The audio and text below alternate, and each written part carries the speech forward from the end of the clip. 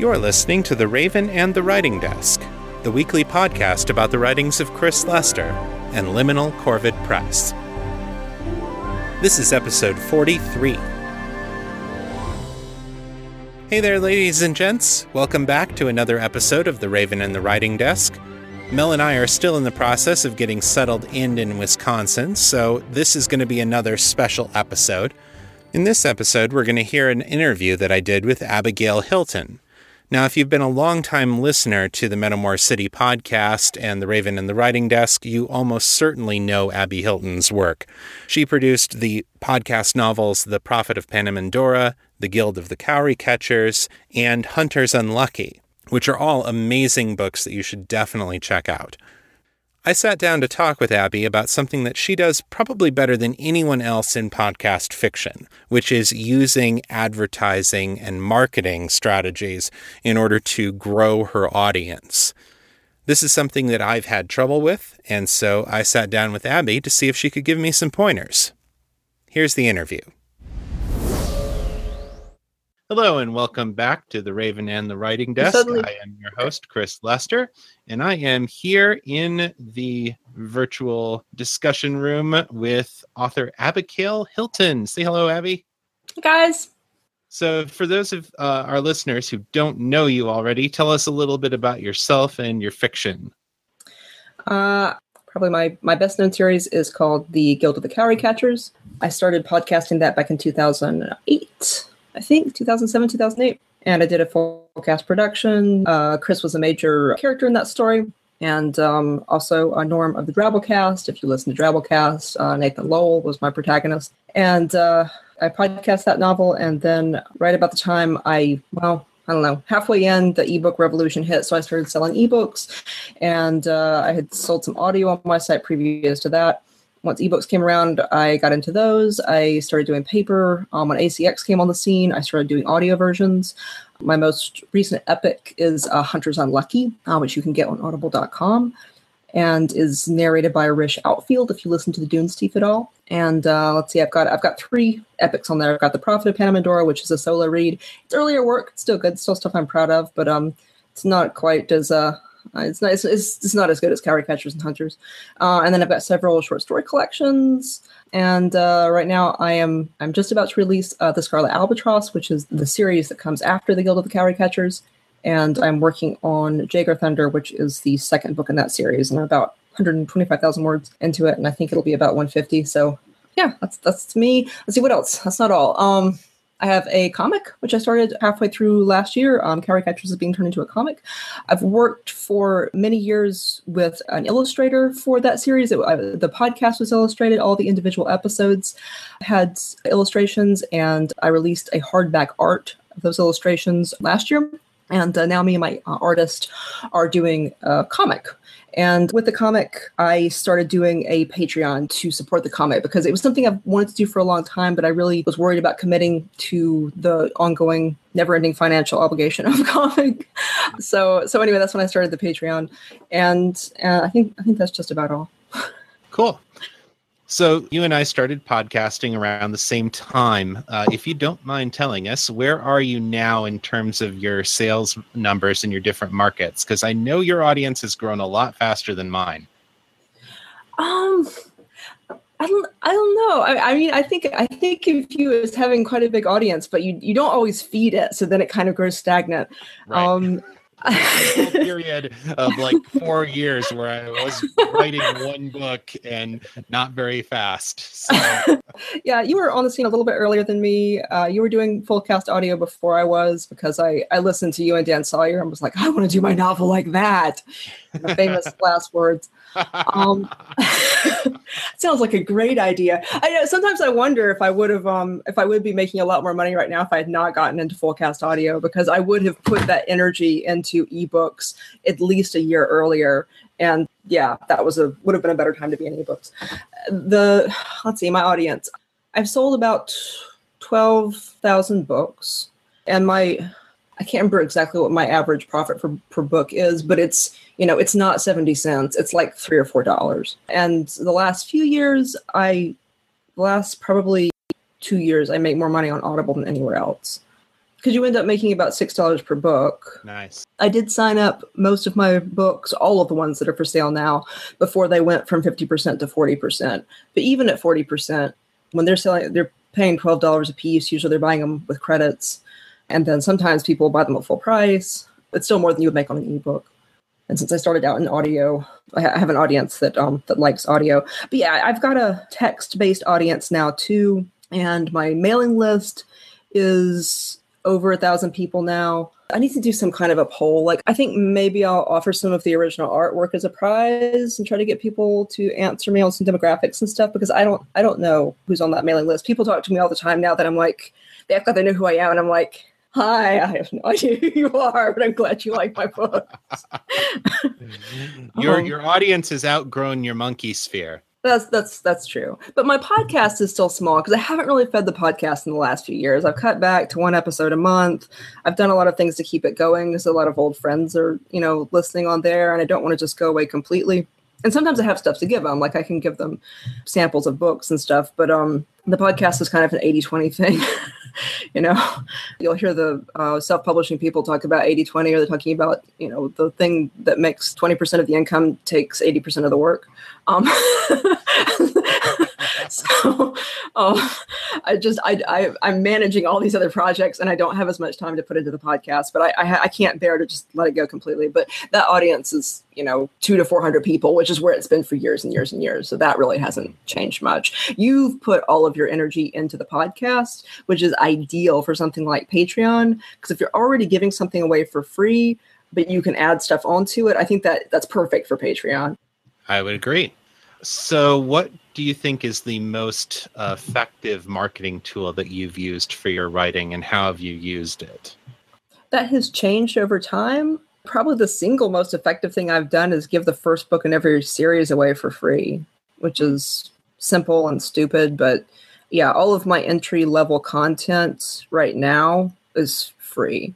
Because usually once I hook somebody, they'll go through and buy the whole series, and then they'll go on to buy other series. So I am very willing to give something away to get people in the door. Because once I've got them, they're going to go on and buy a lot more stuff. So yeah, the first book in any of my series are free. So if you want to try them, you can get a really good taste, decide whether you like it or not.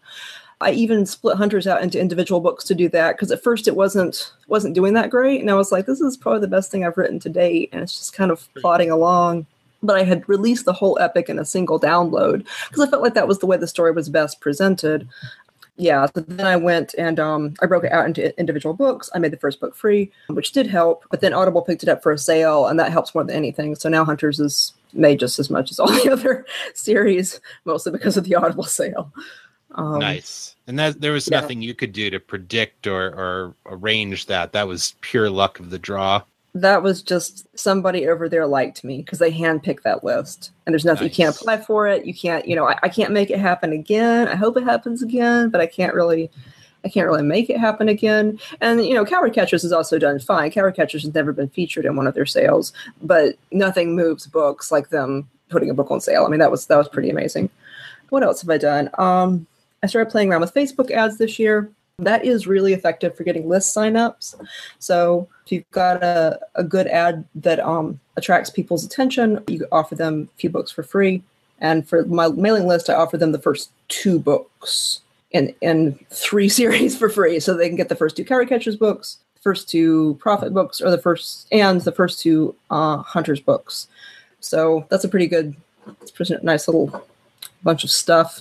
And they sign up, and then MailChimp walks them through a whole automation. So I have 3 different automations they go through depending on which series they come in on. So if they come in through Coward Catchers, it's going to offer them the next Panamandora, the other Panamandora series first. If they come in through Hunters, it's going to offer them Prophet because that's more young adult. Anyway, it walks them through my catalog in kind of a logical order, because I've got a big enough catalog now that it's a little bit confusing to people. So when you say that it offers them to them, you mean to buy, or it offers them for free? It offers them the first 2 books in each series for free. And the way you can host files in MailChimp, so you can send them the download links. And then a few days later, it says, did you enjoy those? Would you like to buy the next one?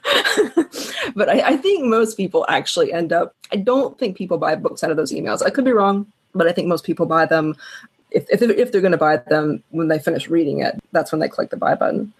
And of course, all of that is with ebooks. Audible doesn't let me give stuff away in audio, which is too bad. Also, because of the way that system works, you do a lot better selling a nice big chunk like a series than selling little individual books, because people are buying with credits and they want a deal. That makes sense. So what are some marketing strategies that you've tried that were either not very effective or just weren't cost effective, either in terms of the time or the money that you invested in them? I have never had a lot of luck with any of the ebook promoting the innumerable sites out there that will promote your ebooks, except for BookBub.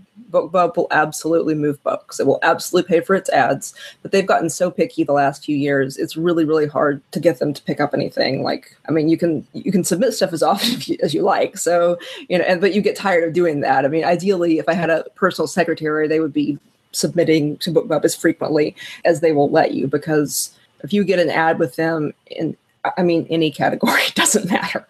You're going to pay for the ad. You're going to move a bunch of books. And if you have series where people tend to go through and read everything you've written, then that's really, really worth it. So, but other than that, like, there's a whole bunch of them, and I just haven't found that they are terribly effective. A lot of them you pay something for, not very good. I don't think. I mean, some people say they are. They just don't work for me very well. But Facebook has been effective for you? Facebook has been effective at getting email list signups. I have not tried many direct sales on there. I think it's really hard to measure direct sales on there. It's not impossible, but you have to watch it more closely. It's obviously more difficult to get people to hit a buy button. Also, the demographic that I tend to have the most luck with on there is a younger demographic, 24 to 40. I'd say. And a lot of those people, I think they want to try the free book before they're going to buy anything. So I offer them the free books and to sign up to the mailing list. They sign up to the mailing list, they get their free books. A few months later, they come back and buy something. So getting people to sign up for that is much easier than getting people to click a buy button on an author they've never heard of before. And I know people that do have a lot of luck with direct sales there, but they're shopping their books to an older demographic. So if you're writing thrillers that 50, 60, 70-year-olds are reading, if you're writing romance that 50, 60, 70-year-olds are reading, then those people seem to be much more amenable to just buying something if they think they'll like it. Whereas, at least for me, the younger audience, they want to get a big taste of it before they're going to give you money. Fair enough. So we talked a bit about your mailing list. For those who might be thinking of going that route, how do you get started? It sounds like you've got a very complicated setup going in there. Only over time. MailChimp is free for the first, I think, 2,000 subscribers, but I would highly recommend paying the $10 a month to get the extra features, because the automations are one of those features.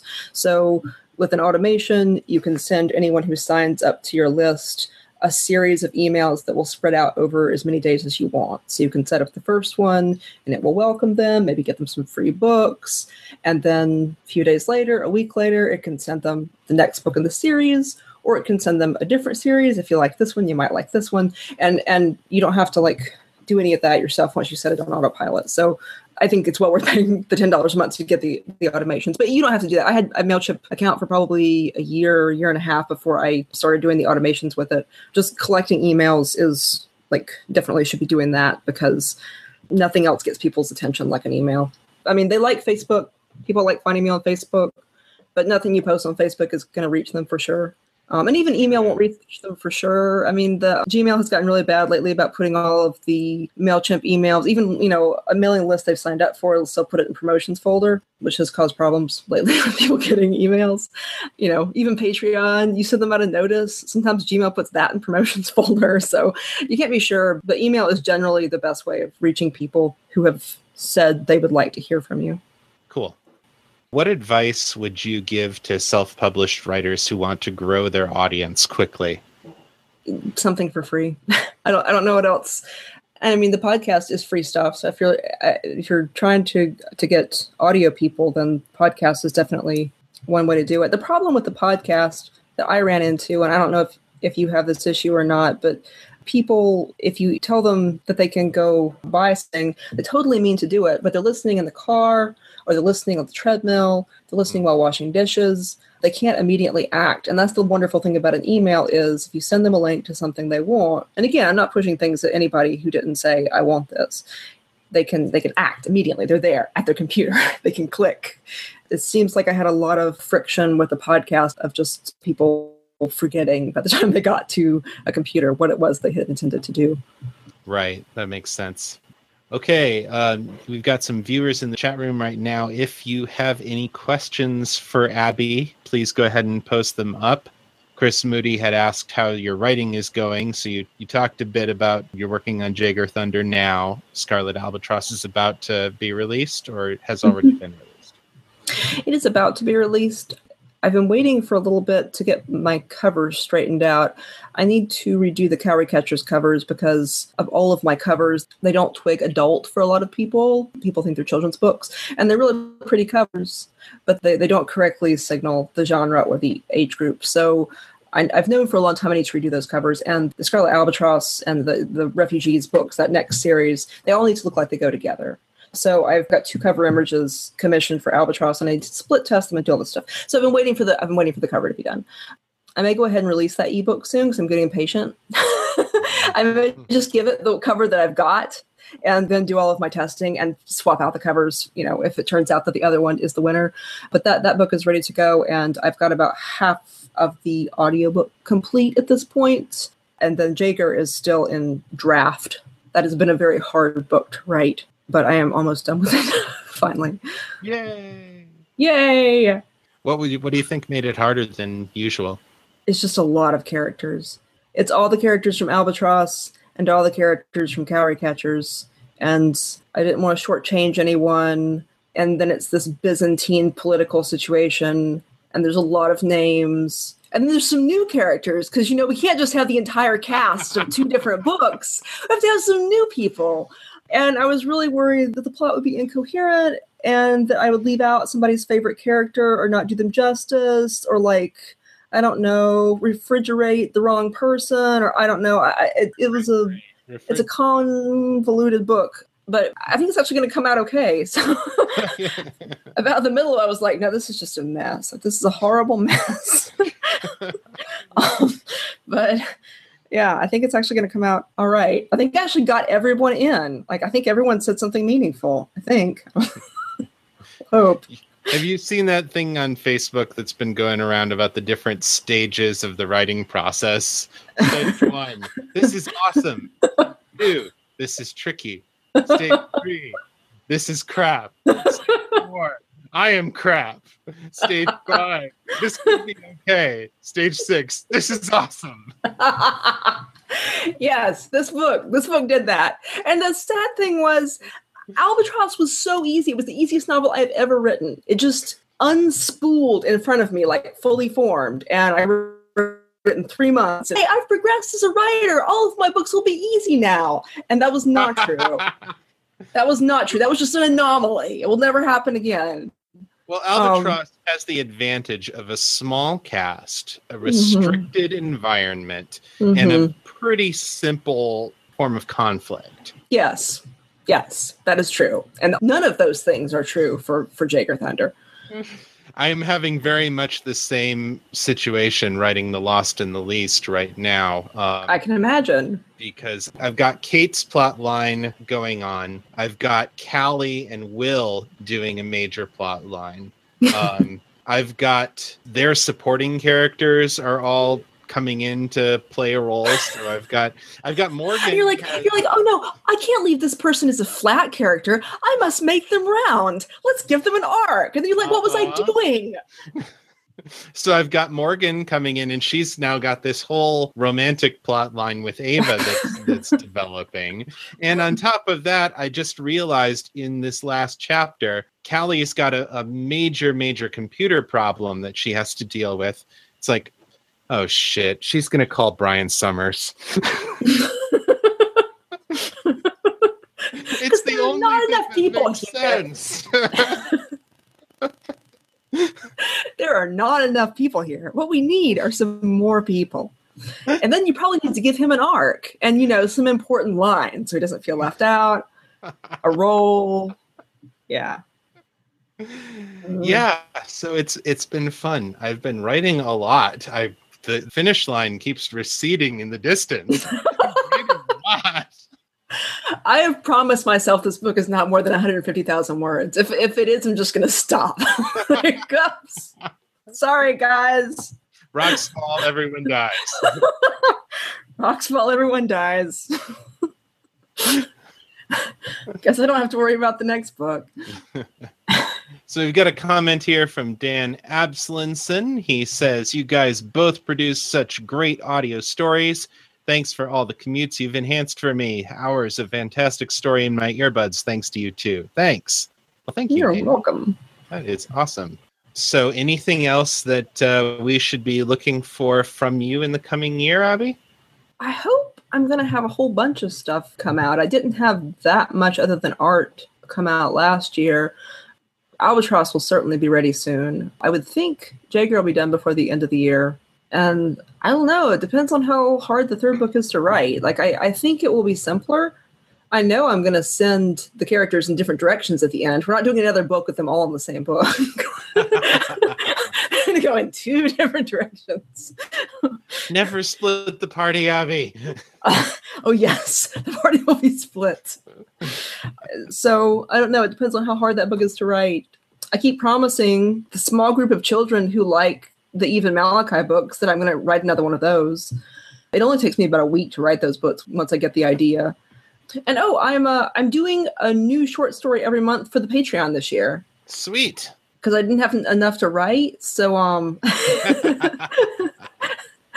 letting them vote on the character, and then the $1 patrons get the text, and the $3 patrons get the audio. And I'm keeping these small. Like, these are 600 to surely not more than 3,000 word short stories, and they'll probably be around 1,000 to 2,000 words. And they're, about the character of their choice. So Dakar has a story, and I'm pretty sure Basil is going to win the second one. And I'll probably tell the story. I'll probably tell the story of how he and Silvio met, because I think that'll be fun. Yeah. They're little vignettes. You got any convention appearances this year? I don't. I'm really, really trying to pay off my student loan in the first half of the year. And so I haven't really scheduled. That's like a black abyss that is yawning that I'm going to fall into. I'm probably going to hate it, but I'm going to stay there until I pay it off. And I can't see anything beyond it. I don't know. We'll see how I feel after that stretch. I'm trying to pay the loan off. Like, I can see how I could be at least a part-time writer with a part-time income, but I pretty much have to be a mostly full-time anesthetist until I pay off that loan, because it's like, house payment. So I'm trying to get that financial obligation out of the way so I can do more of what I like. Just work 12 weeks a year and write books. And I actually did pay taxes on my books last year. So yeah, it's the first year I made money. Sweet. Well, thank you so much for joining us, Abby. And thank you to everybody who's been listening. Where can people find your stuff, Abby? They can find it at abigailhilton.com. You can find me on all the major platforms, but yeah, go there. And if you want to see how my mailing list works, you can sign up for it, and it will walk you through the automation. Sweet. I think I signed up for your mailing list before you had all that stuff in place, so. Probably. And you can find my stuff at metamorcity.com and chrislester.org. This podcast, The Raven and the Writing Desk, you can find more interviews and a lot of my fiction anywhere that podcasts are distributed, including the iTunes store. Leave us a review there to help spread the word. You can support the Patreon at patreon.com/author Chris Lester. Abby's is, what's your Patreon feed? It is /Abigail Hilton. All right. It's patreon.com/ you say patria, you say tomato, I say tomato. Okay. I have one question for the entertainment of your fans. Okay. All right. Yeah, this is the Ask Me Anything of podcasting. So, you know who my favorite character is? Janus. Yes. He's not anyone else's favorite, but I love him. He's basically Javert from Les Miserables. So, is Janus a virgin? That's what I want to know. You listened to the Lightbringer Carol, right? Yes, I did. Mm-hmm. Okay. After that, he's not going to be a virgin anymore. Before that, I'm pretty sure I want that story. If you ever take me for a story request, that is the story that I want. I can't be the only person. Janus and Candace's first yes. date together. Yes. That would be fun. Can't be the only person. Oh, we got a question from Chris Moody. He says, if it's not too late, is Amazon still the biggest seller? I assume he means for ebooks. Yeah, because Amazon owns Audible, so it's definitely my biggest seller. Numbers-wise, I sell more ebooks, but the audiobooks easily outpace them in terms of income. So it depends on what you mean by Amazon. If you mean ebooks on Amazon, or even CreateSpace is Amazon too. Nearly all of my content is sold through Amazon. I'm available everywhere right now, and I'm kind of regretting that because they just went, Kindle Unlimited, right about the time I decided to go wide again, they decided to start paying by page count, and I write enormous books. So that suddenly makes Kindle Unlimited skewed, in my favor. But that was right about the time I was like, no, I'm going back to Apple and Kobo and Barnes & Noble and all these places. But I don't sell many books there, so I'm, once again, wondering if I'm being stupid by being on those sites. But I do sell stuff off my own website, which that's something I didn't talk about. I have a store, a Squarespace store, that is light years ahead of the plugins I used to use on WordPress to sell things. It's really pretty painless. And I make like 90% for digital content I sell on there. So it's a really great margin. And people do come and buy like my regular books on there sometimes. So that's a reason not to be in KU. And for people listening, I assume they know what I'm talking about. If you're exclusive to Kindle, to Amazon, you get to be in the Amazon Kindle Unlimited. It's like Netflix for books, and they give you they pay you by page count. They used to pay you by unit, which didn't work out very well for me because I write large books. But now they pay you by page count, and I'm told that people like me do pretty well. But I don't know because I haven't been on there since they've been paying that way. Mm-hmm. But yeah, the store on my site, I can sell audio on there. I mean, I can sell pretty much anything. And it is nice to be able to sell stuff on there. But the other thing you can do with something like that is I could go to KU and then there's some original content on my website that I don't have anywhere else. So you can always get people to come buy stuff from you that way. As far as the whole Netflix for books thing goes, I would also point out that Smashwords feeds into two of those. One is called Scribd or Scribed, Scribd. The other one, I forget what it's called. Went belly up. It died. Oyster. Oyster died. Yes, okay. It perished. Most of those are built on an unsustainable model. Amazon, I think, is willing to actually lose money on it, because they want you in Prime. Yeah, that's true. But Oyster was built on an unsustainable model, and I don't know about Scribd. I don't know how well they're doing. My stuff through Smashwords is on there, but I don't sell anything there, so I don't know. Okie dokie. Well, thank you again for joining us, Abby, and we'll see you around. Take care. And that was our interview. I hope you enjoyed it and that you got as much out of it as I did. No feedback or weekly writing report this week since we are still settling in Wisconsin, but I'll be happy to let you guys know how I'm doing in next week's episode. So check back then to find out how my writing has been going. If you'd like to leave feedback about the show, you can send your thoughts in text or audio to metamorcityfeedback@gmail.com. To leave a voicemail, dial area code 641-715-3900, then enter extension 255082, followed by the #. You can find me on Facebook at facebook.com/author Chris Lester, and on Twitter as Etherius. ETHERIUS. To converse with your fellow fans, join the Fans of Metamor City Facebook group. The link will be in the show notes. That's all for this week. Tune in next time for more fiction, fresh off the writing desk. Until then, keep it on the bright side. This is Chris Lester, signing out.